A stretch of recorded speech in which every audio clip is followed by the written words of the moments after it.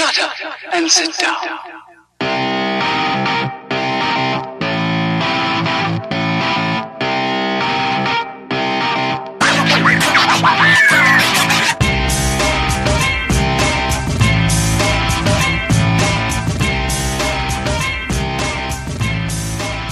Hello and welcome to Futures Focus, a podcast brought to you by Prospects 1500. And it's been a while. It's been a long time, but my man, David Gasper, co-host of the podcast, is joining me. By the way, my name is Alex Sanchez, but that's not important. David Gasper is back. Hooray. Hooray. Yay. I am back. Yeah, a couple weeks off. I had a trip, a little vacation. Got to check out the Nashville Sounds. We were also down in Florida earlier in the week. And it's just like, hey, what are we gonna do? And we were in Clearwater. It's like, hey, why don't we go to a Clearwater Threshers game? As I took on the Tampa Tarpons. So we took in another baseball game. I don't know how to take a vacation without going to see a baseball game, Alex. It might be a problem. Well, to some people, it might be a problem. To me, that just sounds like common sense. But Right. What kind of scouting reports do you have from us from the game? What inside scoop can you give us? Well, let's see. Jason Dominguez had a very tough game. The Martian. He had a tough go of it down there. I think it was 0 for 5, like 3 Ks. So was not looking good for him there. But I did get to see who's catcher? Antonio Gomez. Oh, I do like him. Yeah, he's the catcher down there for Tampa. He has a cannon for an arm. That I can confirm. I know he's been given like a 70 grade arm by some scouts, so I can confirm that is legit. So I was able to see that from the game down there in Clearwater, and then later in the week in the weekend, the Nashville Sounds invited me down to Nashville to First Horizon Park to catch the weekend games there against the Charlotte Knights. The Charlotte Knights don't have much for prospect talent. It's your White Sox system. But Johnny Cueto was there. He does not have prospect eligibility, though. He's just getting ramped up for the season. But with what I saw from the Brewers side, Ethan Small, 5 strong innings, had a few walks, but overall looking good as advertised with Ethan Small. Efficient. Stuff was nasty. Love to see it. Bryce Terang, shortstop prospect, also had a 5 for 5 day. He's just locked in at the plate. He's hitting the ball extremely well right now. Not even just when I was down there, but overall on the season as a 22-year-old in AAA, Terang is hitting 286 with a 784 OPS, 3 homers, 7 doubles. He's hitting the ball extremely well. He's pretty locked in. So it was a great weekend in Nashville. And if you ever get a chance, even if you don't care about the Brewer system or whoever the Sounds are playing, go check out a game at First Horizon Park and the Nashville Sounds. It is one of the most beautiful ballparks in the country. It is fantastic. You got the view of downtown Nashville in the background. The weather was incredible. They got the bandbox out in right field. It's just a party over there. It's a fantastic place to take in a ball game. Really, really beautiful ballpark. And we might be seeing Bryce Terang pretty shortly here. Do you have some breaking news? Yeah. So as we're recording this here on Sunday, Willy Adames just took a very awkward slide into home plate right before we started recording here. It looks like he is staying in the game as of right now, but that ankle, he kind of rolled it a little bit on the slide. It looked pretty awkward. But we will see what happens there and have to see what happens with Adames's ankle. But if he's out for a period of time, he's still currently playing on it, but if he's out for a period of time, Terang should be the guy who gets the call. Yeah. But going back to the minor league trip that you took, I mean, I tell this to a bunch of people that, they're casual baseball fans and they don't want to, go into a baseball game in the big leagues. I went to the Braves Dodgers, both of those 2 games, went to a Giants Dodger game, and it's taking you back $200, $300 when you do parking and the food you have to buy to get even a halfway decent seat. Meanwhile, you go to a minor league game, you just got to know the players. That's the only homework you sort of have to do. Once you get to know who the guys to look for, you're getting, $10 to $15 seats. Someday, we have in Lake Elsinore, $2 Tuesday nights and all sorts of crazy promotions, and you can literally sit front row. So, and it was dollar beer night down in Clearwater. Yeah, I mean, we were there, and I think it was like dollar tickets or something like that, or $2, like depending on where it was, like dollar berm seats, I think. Yeah. We had a promo where they're like, if we get voted for the best stadium in California, then we'll give away free hot dogs on Friday night. And I'm like, that's just like, I don't think that's happening at Dodger Stadium or in Milwaukee or anytime soon. But I mean, the craziest thing though is like, you go to a game in Clearwater and you run into a buddy from college up in Wisconsin. It's like, wait a minute, what are you doing down here? Oh, that's cool. What are the chances of that? I know, it was the strangest thing. Well, it was amazing. David, it's good to have you back. Missed you. It's good to be back. We got a lot of stuff to talk about. What the main idea of our podcast episode here today is trying to reformulate the top 10 list for prospects, because if you were to go to almost any site, it could be our site, it could be your favorite non-Prospects 1500 site. I would say 80% of the top 10 is AAA or in the major leagues right now. And that doesn't really help a lot of us here in Dynasty Leagues, because these guys, they're literally probably at the peak of their value right now, either just getting called up or about to get called up, and you're not going to be able to acquire them. So we're going to take a look at a top 10 list of AA players and below. So you cannot be above AA to be on this list. You've compiled a list. I've compiled a list. I even got some of our Prospect 1500 writers to give me some of their top 10 lists. And it's quite interesting, because if we do a top 10 list right now of prospects, it's going to be very similar.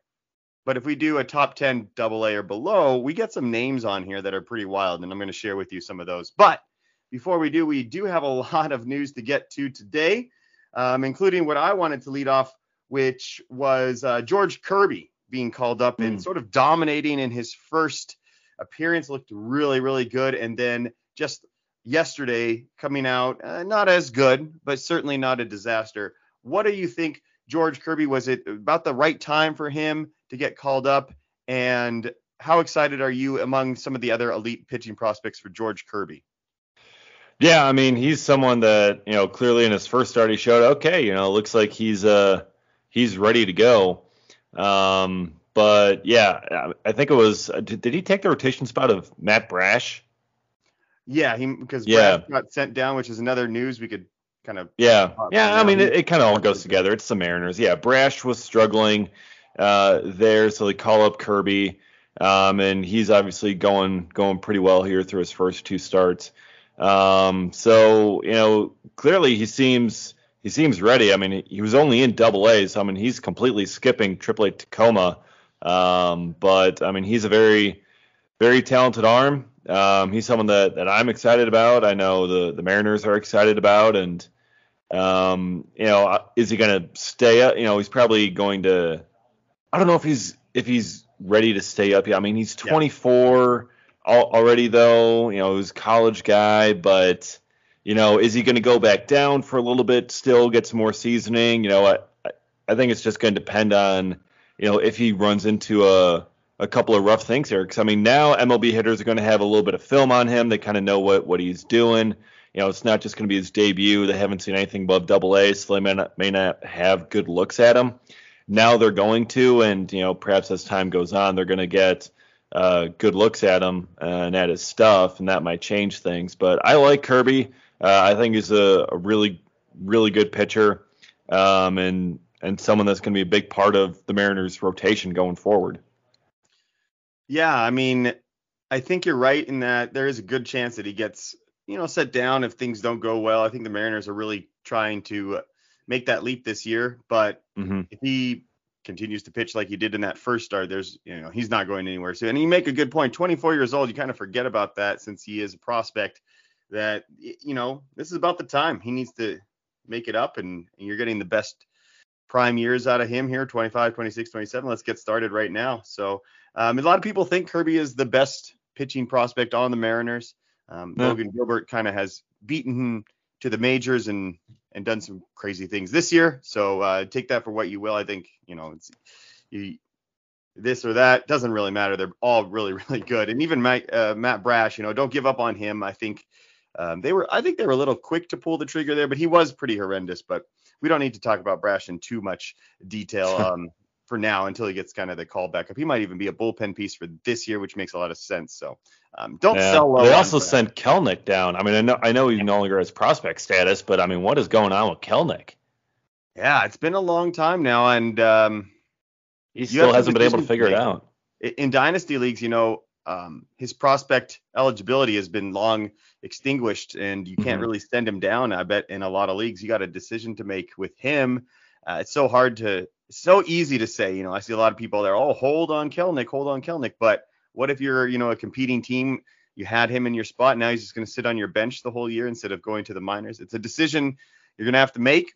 I'm sure there's some people in your league that probably still believe in him, but man, it's the worst time to sell on him if you actually somewhat believe in him. So, but I wanted some feel good news as well with another call up with a prospect that is off to a fantastic start so far. Now, granted, it's been 29 plate appearances, but that is former number 1 overall pick Royce Lewis, who had to obviously overcome a major injury in 2020. We haven't seen a lot of him recently. 2022 Ghana in AAA was just dominant. I mean, 17 walks to 20 strikeouts, 8 stolen bases, so the leg is good to go. Comes up, hits a grand slam in his first couple of games here. Royce Lewis, again, Twins. They're almost like the Mariners. I don't know exactly what the Twins are doing. I mean, they're technically winning some ball games here, but their team doesn't look that great if you look at their team. So I don't know. What are your thoughts on Royce Lewis going forward? Is he here for good now? I mean, this is a lot of fantasy goodness if he can stay up and produce like this. Right. Yeah. I mean, the issue with him staying up permanently is Carlos Correa. I mean, he came up because Correa had that finger injury. That he got like hit on the hand or something, had a broken finger or something like that, or close to it. I don't know. But he was hurt, so they called up Lewis. And now Lewis is hitting well. And I mean, when you got Correa fully healthy and Lewis fully healthy, who's going to play shortstop? I mean, obviously Correa's going to play shortstop. So, where do you put in Lewis? How do you fit him on the rest of the roster? Do they continue to keep him up? Do they put him back down so he can get regular at bats? I mean, he's hitting extremely well. Certainly can't complain with a 310 average through 29 at bats and a grand slam. Cannot complain about that. So, it's just a matter of him getting the opportunity. And if the opportunity for regular at-bats are there, yeah, there's plenty of fantasy goodness to be had here. But there's also Carlos Correa. Yeah, and again, Twins are like in first place or floating around there. And granted, the White Sox have underperformed. But when you take a look at this Twins team, it is hard to find a spot for him. You're going to have, his possibilities are kind of blocked by Polanco at second. Urshela at third seems pretty locked in there. Correa. Plus, you got Jose Miranda. And then, Miranda's playing first. They sent down Kirilloff, and Larnach has been hurt. You figure they want to get those guys some playing time. Buxton's not going anywhere in center. Max Kepler in right. And then maybe a DH spot. Maybe you DH Larnach or something, and then put Royce in the outfield. It's just a little bit complicated to get him into the lineup once everybody's healthy, but a good problem to have. Definitely a guy that I think a lot of people don't fully understand. Royce Lewis has 25, possibly even 30 homer potential with 30 stolen bases as well if everything goes right. So don't forget, number 1 overall pick. I remember back when he was picked, it wasn't the consensus number 1, but still a number 1 overall pick, 2017. Yep. It's been a while, and he didn't, we can't forget this part. I love Royce Lewis a lot, but to play a devil's advocate, he hasn't had that breakout season in the minors at all. So we don't know if he can sustain this for a long period of time. A lot of disappointing years, 2018, 2019, sub 260 batting average. Even the on-base percentage was quite poor. He had that fall league where he kind of shelled out. Then he got hurt. 2019 wasn't off to a good start in 2019 as well. So there's some question marks here. Don't go too crazy on Royce Lewis yet. But certainly a very feel-good story, and those are always nice to have. Speaking of another guy who got demoted, C.J. Abrams, my rookie of the year, was demoted and proceeded to hit like 8 home runs in 2 days in AAA. So sad to see the Padres demote him, but they just wasn't getting enough playing time. Like, Yeah. he didn't even have a chance, and I'm a little nervous that they've kind of ruined him in a way. But Well, now they've got Robbie Cano, so everything's fine over there. yeah, that was super excited for that, aren't you? Yeah, the Padres are very quick to the trigger this year, and they have been for the last couple of years, right? If you don't produce in a week or two, like, changes get made real quick. And Abrams is an example of that. Man, buy for wherever you can get him. He just wasn't ready. I mean, if Tatis was not hurt, we don't see this guy possibly for the entire year, and then here he is starting meaningful games at the beginning of the season. So don't give up on him. He is not like what Kelenic was when Kelenic is struggling. He just clearly wasn't ready. It wasn't even fair to, I think, in a lot of ways, to put him in. So be careful with that. Yeah. Go buy him. Speaking of Padres top prospects, how about Mackenzie Gore, man, starting the season off strong after all his struggles for the past, 2 years or so? Starting off strong in his first 5 games? Yeah, it's amazing, and it's a good reminder that once you get that control and the command locked in, if you had the stuff, right, you're going to see huge results. And he always had the stuff, right? We never were doubting the stuff with Mackenzie Gore. It was, could he command and control his pitches? And yes, he has figured something out. He's controlled that leg kick. I think that leg kick is really what got us so excited about him at the beginning, because it showed how athletic he was. But it also was going to be hard to repeat and be consistent with your mechanics. And as you as a pitcher, you could probably attest to this more than I can. Like, repeating your delivery is so important. And when it's that crazy, like it was, to just lower that leg kick just slightly has been producing some great results. Now, we talked about the Twins being crowded. The Padres rotation is quite crowded, with Mike Clevenger coming back. Blake Snell is going to be coming back. Musgrove, Darvish. I mean, they've got a loaded rotation. They're already doing a 6-man. I could see Mackenzie Gore kind of being either put to the bullpen, which I would hate to see, but I wouldn't put it past the Padres, and also being just sent down, even though the results have been great. So careful with that. But man, it's been amazing to see how many people are now back in on Mackenzie Gore, huh? Yeah, it's crazy. It's almost like, giving up on a 23-year-old 3rd overall pick. That 2017 draft class was, maybe not the wisest move to give up on him that early. So it's just, how do we know the difference between Mackenzie Gore and Forrest Whitley? Yeah, that's so hard. Yeah, it is very tough. But, if you can make some of those mechanical changes and really kind of figure some things out, you can have a lot of success. I could even point to, I know this is going to be another Brewers example, but Corbin Burns back in 2019 when he stunk it up. He couldn't do anything right in 2019. The stuff we never questioned, but he just couldn't locate, couldn't command, couldn't control, and he gave up a whole bunch of homers.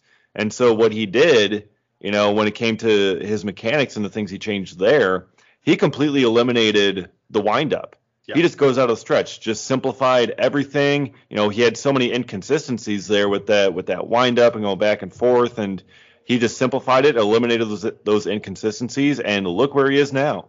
Yeah. Perhaps the lesson here is that with command and control problems, when the stuff is there, looking for those mechanical adjustments behind the scenes, and then also keying in on once they make that mechanical adjustment. You'll have to speak about Corbin Burns for this after I speak about Mackenzie Gore, right? The results did not immediately follow.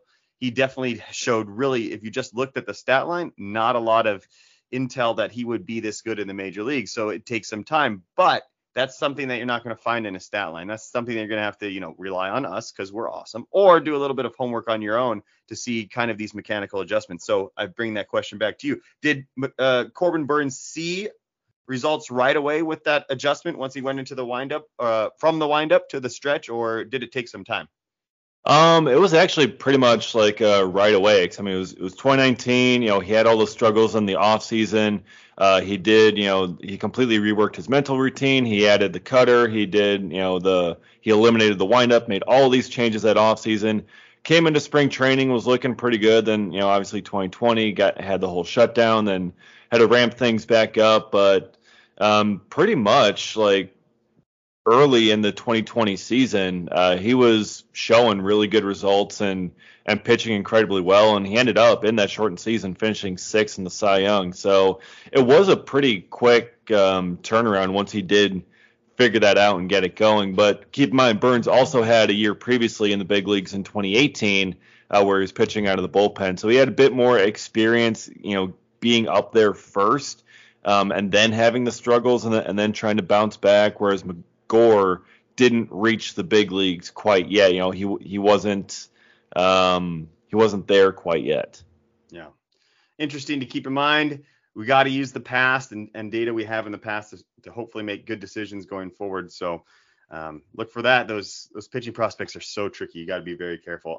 Let's go. We're doing a lot of news and notes, and I understand that, but I feel like it's a lot of good conversation to have about this particular pieces of information. So let's do a rapid fire kind of quick news and notes here as we finish up, and then we'll continue on to the top 10 prospects lists.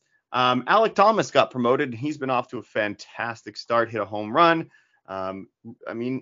He probably could have made the big league roster out of camp, especially when you look at the Arizona roster. So I'm assuming he's going to be up. I think you have a nice rookie of the year candidate right here in Alek Thomas if he continues it moving forward, especially with CJ Abrams being sent down. So Alek Thomas also keeping things ready for Corbin Carroll, who seems to be on his way up, but more on Corbin Carroll later. Alek Thomas, just a quick synopsis on what you think to expect with him for this year and maybe beyond.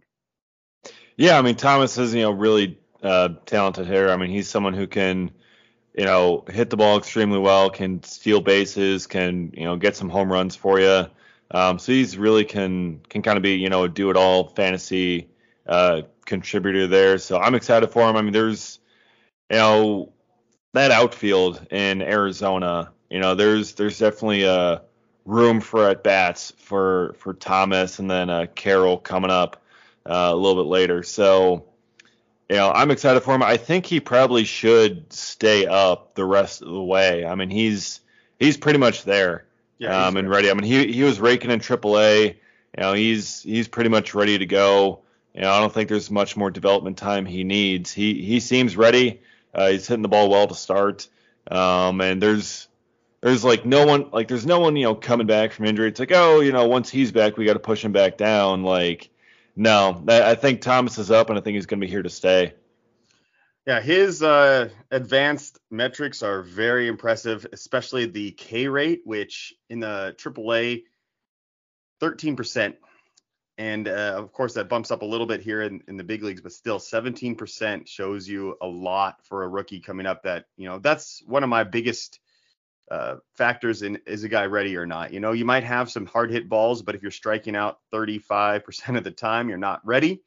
Alek Thomas certainly has a nice history of not striking out a lot, and he's continuing that. He's going to put the ball in play, 40 homers, 30 homers, 25 homers, maybe not, but he's going to be a really good player for you. That's not going to tank your team, I think, once he gets going here. So, and another guy that I wanted to talk about, a little bit more power with this guy, MJ Melendez gets the call up, not because Salvi was hurt, but because the backup was hurt. We talked about this really quickly, but we got last week, but we have some, information about Melendez. Looks like he belongs. Not really the best behind the plate, had some miscues behind there, but who cares in dynasty leagues, right? We're not keeping track of catcher stats behind the dish. So Melendez, interesting. What do you think they're going to do with him going forward? That's really the question, because there's not a lot of places he could play, I don't think, right now.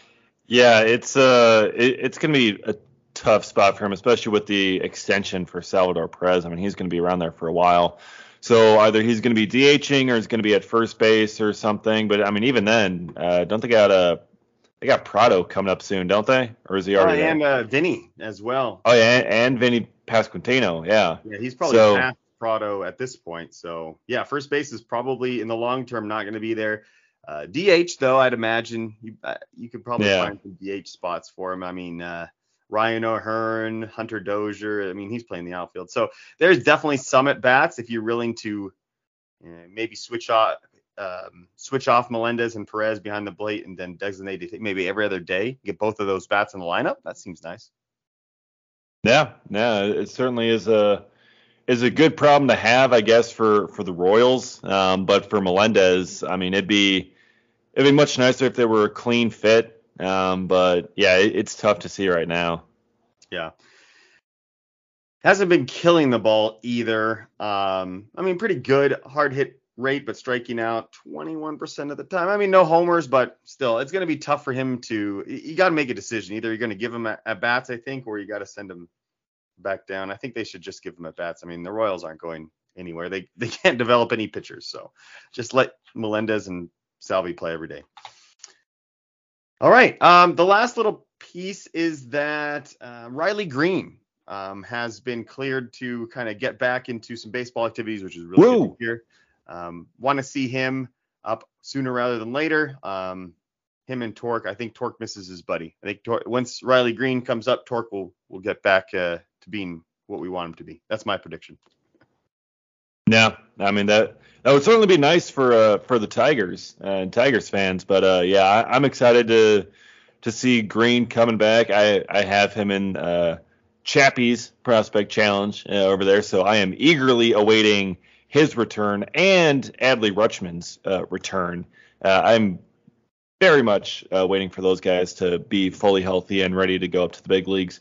Yeah. But yeah, so very good to see for Green. He probably would have made the opening day roster if it weren't for this foot injury. But now he's finally on the mend and ready to go. Yeah, we got some prospects still to be called up. I mean, now we're on Grayson Rodriguez watch. Like you said, we got Adley Rutschman watch. We're going to have a Riley Green, maybe even a Corbin Carroll watch. I mean, we may have to have a Bryce Terang watch soon here as well. Willie Adames has left the game here. Oh, there you go. With an injury. That ankle could swell up later too. So yeah, absolutely. So like this, I'm just reacting in real time here. So like that's just something I'm keeping an eye on. Beautiful. I love it. So, again, some other guys, too, to keep an eye on. Max Meyer, also potentially getting called up with some injuries in the Marlins rotation with Luzardo. Didn't want to see that for Luzardo, but that does mean we'll probably see one of these guys getting called up soon. Maybe even Yuri, maybe this year. Who knows? Probably not Sixto Sanchez, though. No. No, we will not. But let's go ahead and take a break. And when we get back, we will discuss our top 10 AA and under. This is going to be really interesting. I haven't seen a lot of publications update their lists yet because, still they're technically prospect eligible here for maybe a couple more days/weeks for a lot of these guys. But let's just remove Witt and let's remove Julio. Like those guys are not prospects now. We got to figure out who the new top 10 is, and maybe you can get ahead of your league mates and figure that stuff out. So Futures Focus, my name is Alex Sanchez, David Gasper. We'll be right back after this.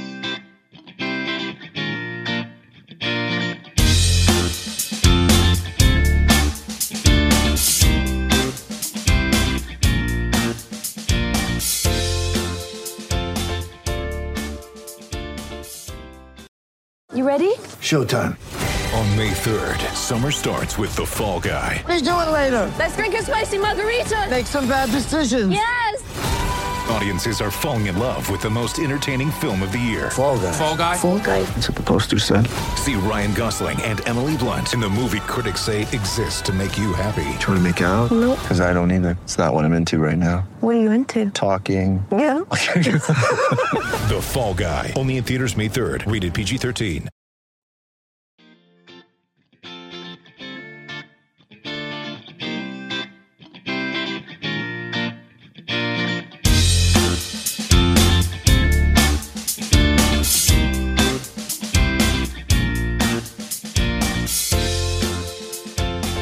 And we're back. Futures Focus here with you. My name, Alex Sanchez, David Gasper joining me. And we are into the top 10 prospects list with the catch that they cannot be in the big leagues and they cannot be in AAA. They have to be AA or lower. So that's the rules, if you will.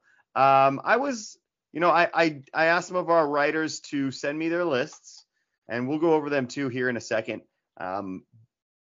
Like I was mentioning earlier in the podcast, there's going to be a lot of differences of opinion here. You're getting some guys that, do you believe in their low A numbers, or are you believing in their age despite struggles at double A? I'm looking at you, Anthony Volpe. There's a lot to go over here. Pitching prospects, it's really easy for you to put Grayson Rodriguez in the top 10 spot because, he's done everything. But are you willing to put one of those guys that, just got drafted into there, like a Kyle Harrison or something like that? I mean, Jack Leiter is kind of an exception. We'll see if he makes your top 10 list, which I'm guessing he probably did. But let's go over our list. What we'll do here is we'll kind of go we'll go from 10 to 1. How about that? That's nice. Keep the suspense up. Okay. And I'll give my 10th guy, and then you can give yours, and we'll go down the line like that. We won't spend too much time on this. I mean, these are big names still. There's no doubt. It's not like, well, at least I can speak for my list. These guys, if you're listening to this podcast, for sure. But you might not think that they're, necessarily this high in a top 10 list. So I'm very interested to hear your list. But I start my number 10 off with Nick York, infielder for the Boston Red Sox. Just hasn't done anything bad ever yet in his professional career, in a good organization, lots of talent around him. I would imagine by the time he gets up, great batted ball profiles, not striking out a ton. This year he is hitting, 255, not the greatest, but last year was such a fantastic year. And everything else besides that average looks really, really good. So I got Nick York at 10. All right. Well, I was between two guys for my final spot in my top 10. But I knew the second guy is definitely going to be somewhere in your top 10. And of course, I'm talking about Michael Harris. But coming in at number 10 then for me, I'm going to go with Joey Wiemer, who is continuing to dominate in Double-A. He's hitting 290. He's got a 923 OPS. He just hit his 7th home run yesterday, and it was an absolute mammoth shot to the apartments across the street from MGM Park in Biloxi. He is just knocking the cover off the ball. He's also got 6 stolen bases, 12 doubles. He has just been lighting it up. He's been doing everything he's been continuing everything from last year down in A-ball and now doing it in Double-A, which is an incredible sign, and it's just only pushing his stock up even further.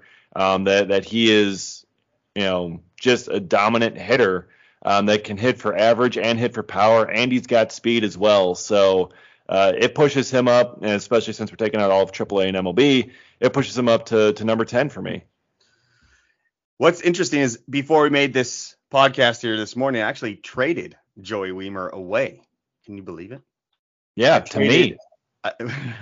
Or is this a different league? This is a different league, yeah. I mean, literally before we came on this podcast, it was an Austin Martin, Joey Wiemer, and a couple picks for Grayson Rodriguez. That's how high Wiemer has kind of gotten at this point. Yeah.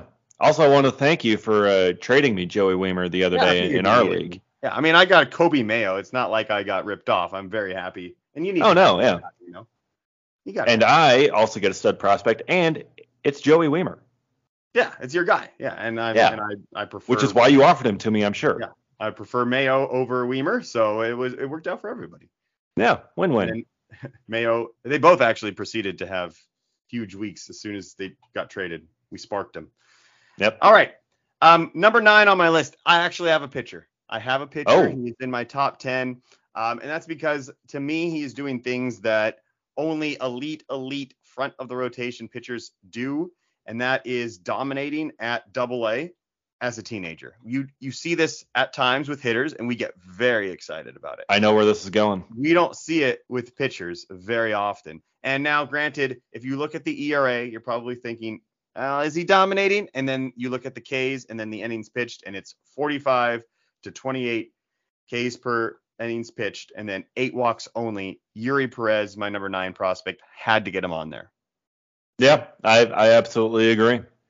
It's he's been lining up, and it's just absolutely insane what he's doing at his age. Yeah, you got to buy in. It's worth the risk. I mean, that's what the rewards. They don't always line up, but I take the gamble on him even if he never makes it. Yeah. All right, for me at number 9, I am going out to the Rocky Mountains and the Rockies and taking outfielder Zach Veen at number 9. He's doing well so far in high A, hitting 276 with a 376 on base percentage, showing some extra base hit ability, got 10 stolen bases already. So, he's doing well, doing solid, everything you're really kind of, expecting from a guy like Zach Veen. So it's kind of continuing to tick up for him, and I got him at number 9. Yeah, Veen was very close. I probably have him at 11 or 12. He doesn't make my top 10, but totally get it.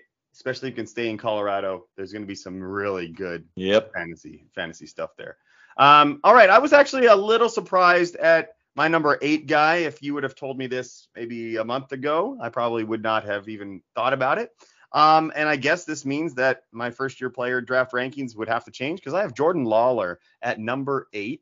And a lot of this comes from 2 main reasons. Number 1, I was a little concerned about the shoulder injury, but he has proven that to be not an issue. And second, I did get to see him live, and he looked like he was the first, second, and third best player among everybody on the field. He is hitting 337, 6 home runs, 16 stolen bases, 19 walks to 29 strikeouts, a little high, but, fantastic. I think he's my number 1 2021 draftee. Yeah, that's good. Shortstop. I like it. I love my shortstops. So I do. Yeah, I do. All right, man. For number 8 for me, I am going with your number 9 selection. I've got Yuri Perez slotted in at number 8 on my top 10 because of everything you said about him. I don't need to repeat it. We already know. Perfect. In that case, I will let you also give your 7th player. Oh, all right. Yeah. Well, in that case, I'm going to go with the Springfield Cardinals third baseman Jordan Walker. Ooh, okay. 19 years old. He's in Double-A, and what's he doing? He's hitting a cool 333 with a 944 OPS, 8 doubles, 3 homers, 10 stolen bases, 17 walks, 29 strikeouts. He is dominating for all intents and purposes, and again, 19 in Double-A. I will have Jordan Walker on this list a little bit higher up later on. So, very excellent choice. I think, again, you're starting to see the youth versus the level of competition really influencing some of these decisions, and he's a perfect example of that. I don't have a teenager next, but he is about as close as you can get to a teenager. He's a 20-year-old. I don't want to say I'm a homer because I think the things that he's doing are fantastic. It is Robert Hassel III. He is, he's not in Double-A. He is repeating the level technically, but man, what a performance he is putting on. 350, 6 home runs, already more than half of what he had all of last year. 13 stolen bases, hasn't been caught stealing once, 420 on base percentage. This is a guy that I just wanted to see a little tick in power. And with that, he's done everything. He will be a 5-category monster if he continues in this path, and that's Robert Hassel. Imagine he's in Double-A very, very shortly. Yeah, I'm going to go ditto here, man. At number 6 for me, I got Robert Hassel III for all the reasons you just said. Yeah, I have a feeling some of these guys might start to repeat here next. So let's see. I got at number 6, Noelvi Marte, just because I think the name alone, I mean, we've had our eye on him for quite a while now, it feels like. And, the numbers haven't been extraordinary, but again, we consider age, we consider his potential ceiling. It's very, very exciting. So, and again, another shortstop. You're always going to get a boost for me when you're a shortstop and doing some crazy things. So Noelvi Marte at 6 for me. All righty. Coming in at number 5 for me, I am going with Henry Davis, the number 1 overall pick last year. Hitting really well in Double-A Altoona. OPS over 1,000.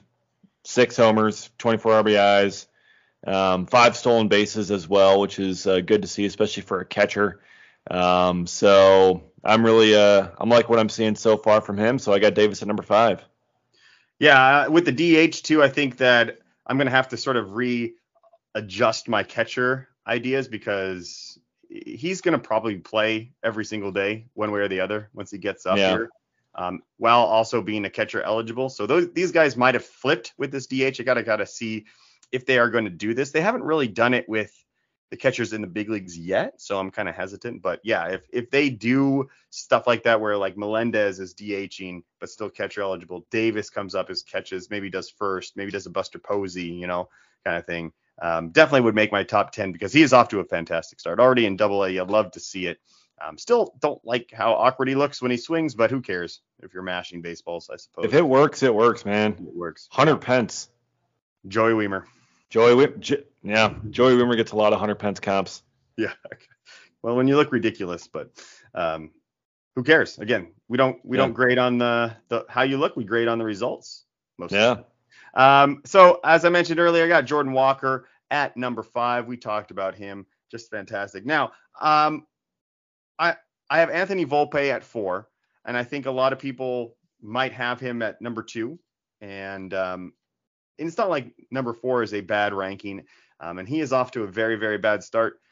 And I'm not even really thinking about that number, the numbers he's putting up in Double-A right now. I'm just kind of going over with like what his potential ceiling could be in the big leagues. And I think, we're going to get a little lack of power as much as I would want like a top 10 prospect to be, like when it's all considered. So number 4, still, I think very, very high ranking for him, but I'm not super all in on him.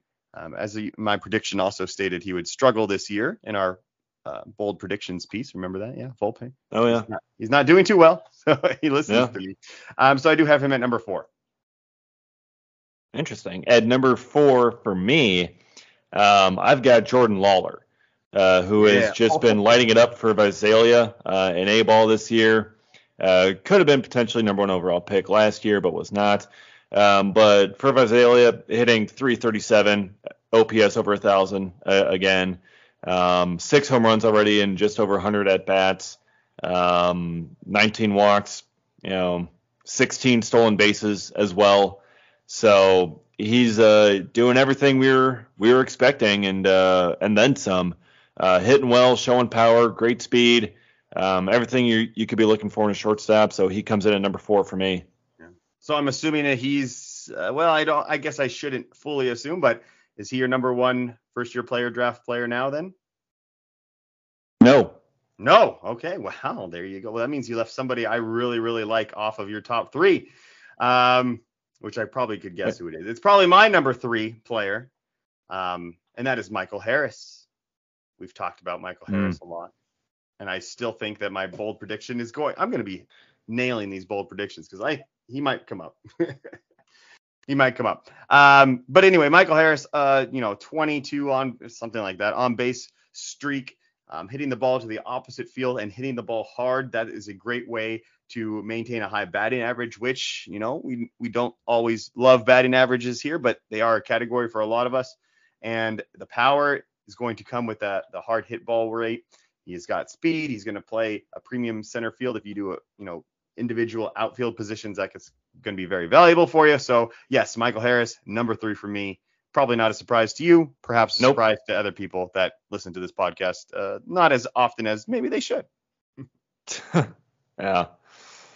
Well, yeah, no, I'm not surprised by you putting Harris all the way up there. I figured he'd be on this list at some point. Mm-hmm. For me at number 3, I'm going back to the first-year player draft. I'm Marcelo Meyer. He's coming in. I mean, he's also hitting extremely well in A-ball for Salem, hitting .328. Got some extra base hits, 4 stolen bases. Not dominating quite as much so far as Lawler has been, but still, the upside and potential here is huge. So, this is someone that is still going to be up there for me. Yeah, and I still like him a lot in the real life. I think he is one of the safest minor league players that you can get for a 19-year-old. But I think Lawler's potential is probably a little bit higher, but a lot riskier, I would imagine, as well. All right, that leaves us with our top 2. I'm interested to see who you have at your top 2, and we might have the same number 1, I imagine. Why don't you do the honors? Who do you have at number 2? All right, well, at number 2, I am going with Marco Luciano. A fine choice. Yep. He is hitting pretty well for Eugene, hitting 306, 887 OPS, some home runs, doing Marco Luciano things. I mean, this is all really kind of what we were expecting. 20 years old, still a young dude, playing in high A. So he's someone that, is continuing to trend up, and he comes in at number 2. Yeah, he's a definition of prospect fatigue in my mind, which is hard to do when you're 20 years old, but he is also my number 2 player. Still confident that he can play on the dirt somewhere, probably not short, but maybe third. And what's really encouraging is that, like, so many people lowered him in rankings despite having a pretty fantastic 2021 season in low A as a 19-year-old, and 18 home runs, 278 average, and then had to jump up to a difficult level. High A is a harder level, and struggled with the strikeout rate. What I'm very encouraged to see is that the strikeout rate has got under control at 21% now in 2022. If he doesn't strike out, he hits the ball so damn hard that you're going to have fantastic results. So, yeah, I never really lowered him too far. Some people have a lot, but yeah, he's number 2 for me, and I'm assuming that we have the same number 1. Look at that. Yeah, I am assuming so. Mr. Corbin Carroll. Yep. Yeah. It's not even close for me. He is clearly the number 1 prospect. We're getting Trey Turner type of production potential here from him, which would literally be, 2 or 3 spots in the standings just by having that player, I imagine, with the stolen base potential, the power, the average. That's a top 5 player in any league. I'm very, very excited. I'm so happy that the injury has not affected him, because that was really, we got that taken from us last year to see, because he was on a huge pace before the injury, and then he basically has continued the exact same pace this year. So your thoughts on Corbin Carroll? I'll give you the floor here. Yeah, I mean, he's just absolutely dominating. I mean, there's nothing to complain about here. Hitting 318 in Double-A. On base percentage over 450, OPS of 1148, 11 home runs. He's also drawn 24 walks, which is, pretty decent amount through only just over 100 at bats. 9 stolen bases as well. I mean, he gets on base, he steals bases, he hits for average, he hits for power. It's everything you could really kind of be asking for in a fantasy player, and you just love to see all of it. I mean, there's no real super concerning part of his game right now. Yeah, and most of the lists that I got back from our writers had Carroll at least in the 1 or the 2 spot. I think a lot of times doing an exercise like this, we tend to kind of say, okay, well, I got to, Julio Rodriguez is number 1 and Witts 2. So let me just kind of like get a guy up there. But overall, Carroll was just overwhelmingly a top 2, top 3 prospect in this exercise. A couple of guys then, let's mention that I saw on some other lists that did not make our top 10. And for whatever reason, perhaps we could talk about that. But Stauffer had Jack Leiter and Daniel Espino in his top 10. Jack Leiter all the way at 4. I was very tempted to for Jack Leiter. I think he is a very, very safe pitching prospect, and when in a world where there is not a lot of safe pitching prospects, I don't know. I just didn't feel like I wanted to put him over Yuri, and I didn't want more than one.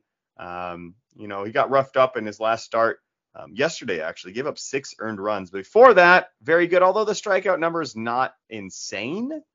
For a guy that probably should be having just overwhelming stuff in Double-A. But what are your thoughts on Jack Leiter? How close was he for your top 10? He was close. He was in that 11 to 15 range for me. So I thought about it, but yeah, just kind of the early season, the ERA and stuff not looking like as great to start. Just kind of push him down a little bit and had a little bit more of the really good contributors to start off the year. The guys who are really hitting well. I kind of pushed them up over guys like, even Noelvi Marte. I didn't have him on my top 10 list anywhere, because he's not, dominating, quite as much as some of these other guys. So I put them on ahead of guys like that. Yeah. And in fact, boss man Scott Green actually made his list based on results. So we'll talk about that list as well. But I did want to touch on Daniel Espino.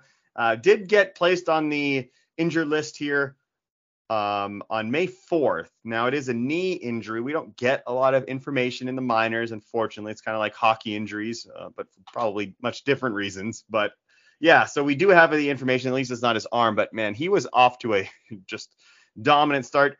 35 Ks and 18 innings to only 4 walks. So I understand him. I just never have been super in on the Daniel Espino experience.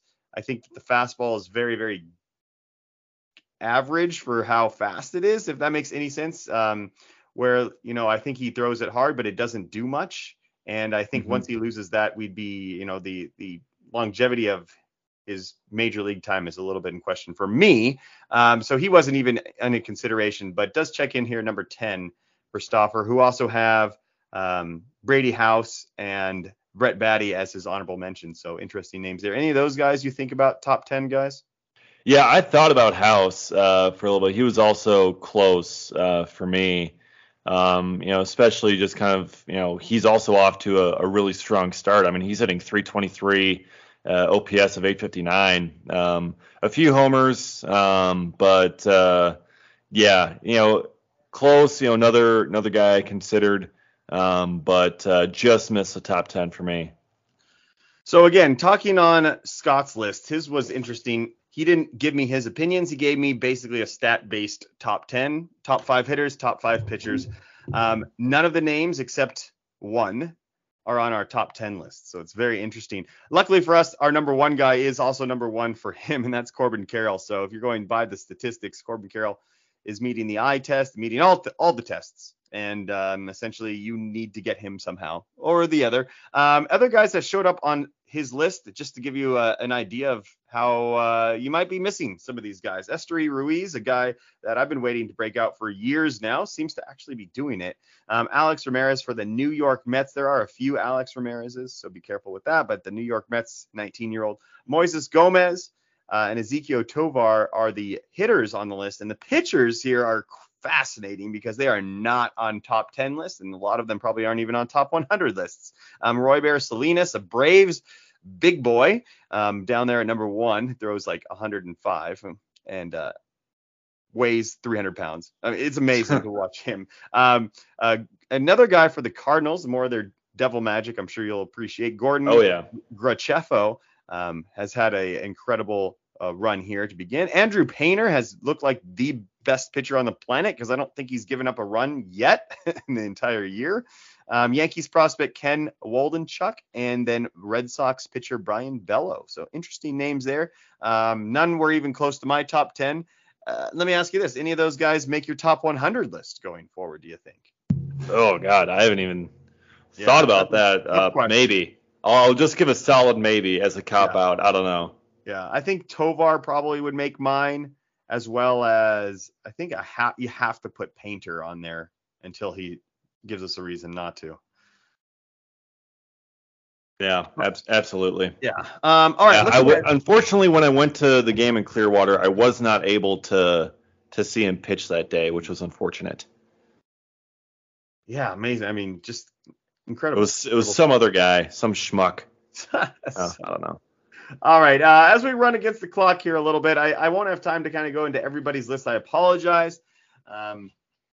Would like to do that. Don't get me wrong, but just for the sake of time, I'll just go over some other names that I'm seeing on other people's lists. Paul Ayton had Francisco Alvarez, but again, me anti-catcher. I would put Davis ahead of Alvarez as it is, but definitely another name to keep in mind. Super young catcher. Definitely need to keep an eye on him. Otherwise, Paul's list consisted of essentially everybody we mentioned as well. What are your thoughts on Francisco Alvarez? He was another guy I considered. I think he's fairly close to that top 10 there. He's got the the catcher side of it. But really just kind of his start to the season wasn't as strong. He's hitting 237 right now. So that's just kind of what pushed him down. I think for me, just not hitting as well as some of these other guys are.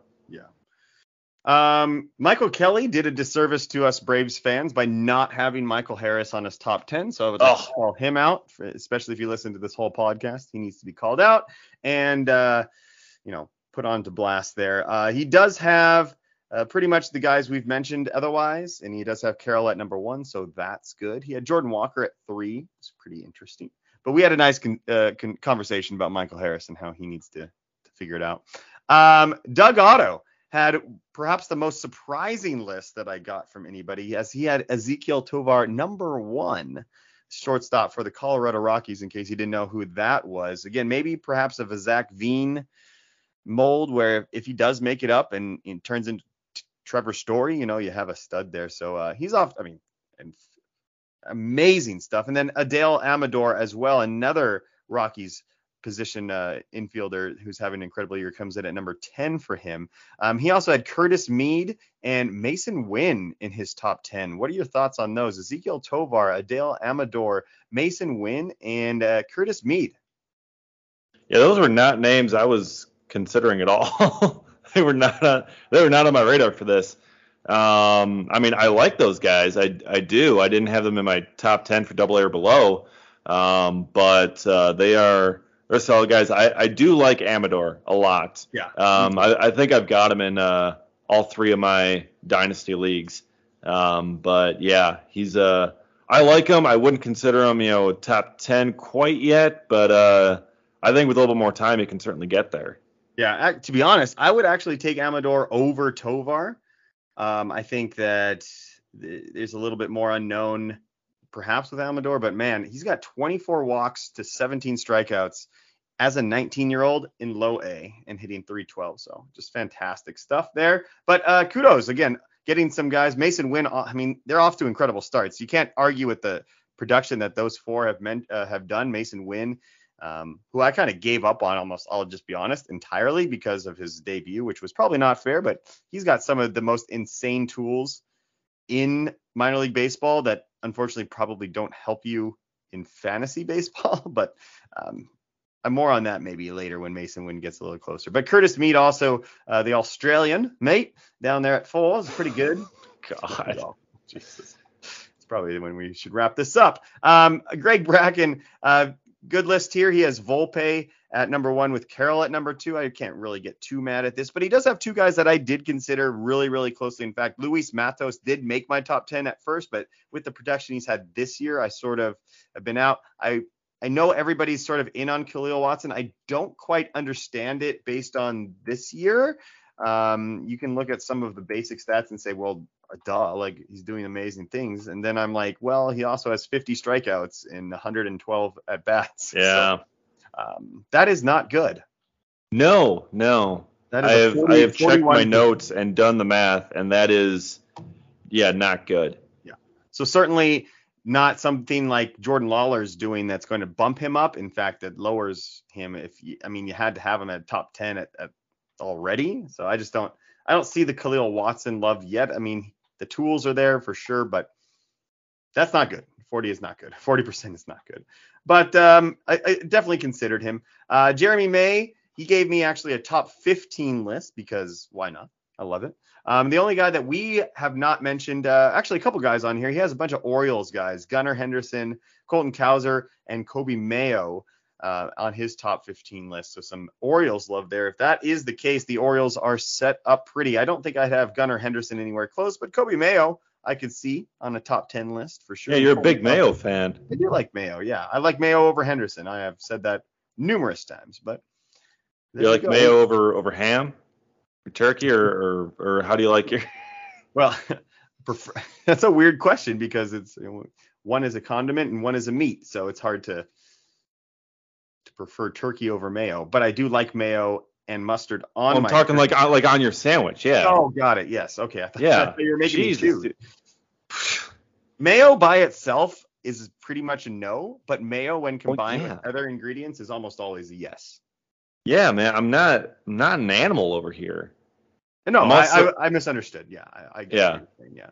But just freaking put a spoon into a tub of mayo. Like, no, like that's not what I'm suggesting here. I mean, you don't understand because you don't. This podcast is going off the rails. It is. Which we should end it. But again, to kind of wrap up here, getting back on a serious note as we finish up the podcast here, you can see that these top 10 lists, a lot of the guys are on pretty much everybody's list in some capacity, right? You're going to see a Corbin Carroll, you're going to see Volpe, you're going to see Lawler, I think a lot, you're going to see Hassel, but there's a lot of guys that, I had Marte on, you did not. I had York, you did not. You had Weimer, I did not. There's a lot of guys out there that show you just how, hard it is to get from AA to the big leagues, right? So there's a lot for these guys to prove. I think you should be very fluid with this list, which I think, Khalil Watson would love to move him up. I really would, but he's got to cut that down. And until he does, I'm going to keep moving him down. A guy like Yuri Perez, yeah, the strikeouts they're just too insane to ignore. I have to kind of go against my rule and put a pitching prospect in the top 10. So hopefully that's what you kind of gathered out of this today, if nothing else. Be fluid with this list. It's fun to think about these guys, but none of them are anywhere close. Corbin Carroll is probably the only guy on this list we actually have a chance to see this year in realistic sense. Although I think Michael Harris will also be up. You probably think Weimer can be up in some capacity too, I'd imagine. But honestly, if he keeps hitting like this, and if injuries pop up, but sure. But if we were betting like hundreds and thousands of dollars, we would probably, only bet on Carroll if you had to. Yeah. And even that's not a guarantee by any stretch. So these guys are far away, but I think this is how you got to start thinking of top 100 lists now, because you're not getting those guys that, Julio and Witt or, the Grace and Rodriguez's of the world. These are the guys. Yeah. If you have him, you're not selling them. Yeah. So you can still go out and get that Ezequiel Tovar, who in some people's minds is a top 10 prospect, a number 1 overall prospect. And you can get him for not having to pay the price that you normally would. So anyway, I'm interested for is also to see these major publications when they have to update, because we're getting to the point now, I think, what is Witt at? Witt's played almost essentially every day. And Julio, too, has been playing. Witt has 118 at-bats. Yeah, 118 at-bats. So, 150 is when we got to start getting them off? Yeah, I think that's official. Or are we doing at-bats or plate appearances? I don't know. 130 is the major league thing, right? Sure. I don't know. All I know is that by the time 130 at-bats. By the time our midseason updates come out, he's going to be graduated. Yeah, all these guys are going to be off, and so you're going to see a lot of these lists begin to look the same at this point, because you have to have Witt, and you have to have Julio, and you have to have Adley, and you have to have Riley Green, Torkelson in some capacity, Grayson even. So we're going to see a lot of variance going forward. So you got to get your publications you trust. Obviously, ours is your number 1, and then you got to do some other trusting of other guys and see what you like. So anyway, moving forward. Exciting to see, and we got more call-ups within the next couple of weeks, I imagine, as well. So, all right, David, I think that's going to do it for us. Anything else you wanted to add to this? What's going on in your life? How are the Brewers doing right now? They're currently losing to the Marlins. But, yeah. So we'll see on the health of Willy Adames. And who knows, perhaps by next podcast we'll have Bryce Trang up, perhaps not. Yeah. Also, I do have an article that I'm going to be writing today and should be getting up on Prospects 1500 fairly soon on a AA prospect in the Brewer system that people should very much be keeping an eye on if they haven't already. Very nice. Yeah, I think I'm writing up Esteury Ruiz. I think that's my next article as well. I want to dive deep into that. And like I said earlier, just, been waiting on him for a long time and sort of been waiting too long, and I moved on, but might have been a mistake because he is off to an incredible start. But anyway, David Gasper, Alex Sanchez, your host here for Futures Focus. This is a podcast that is brought to you by Prospects 1500. Check out the site.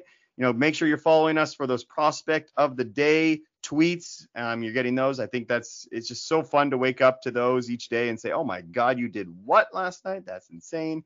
And then to see random people have 3 home run days, you can't beat it. That's the minor league. So anyway, we'll be back with you next week. David Gasper again, Alex Sanchez, Futures Focus. We are out.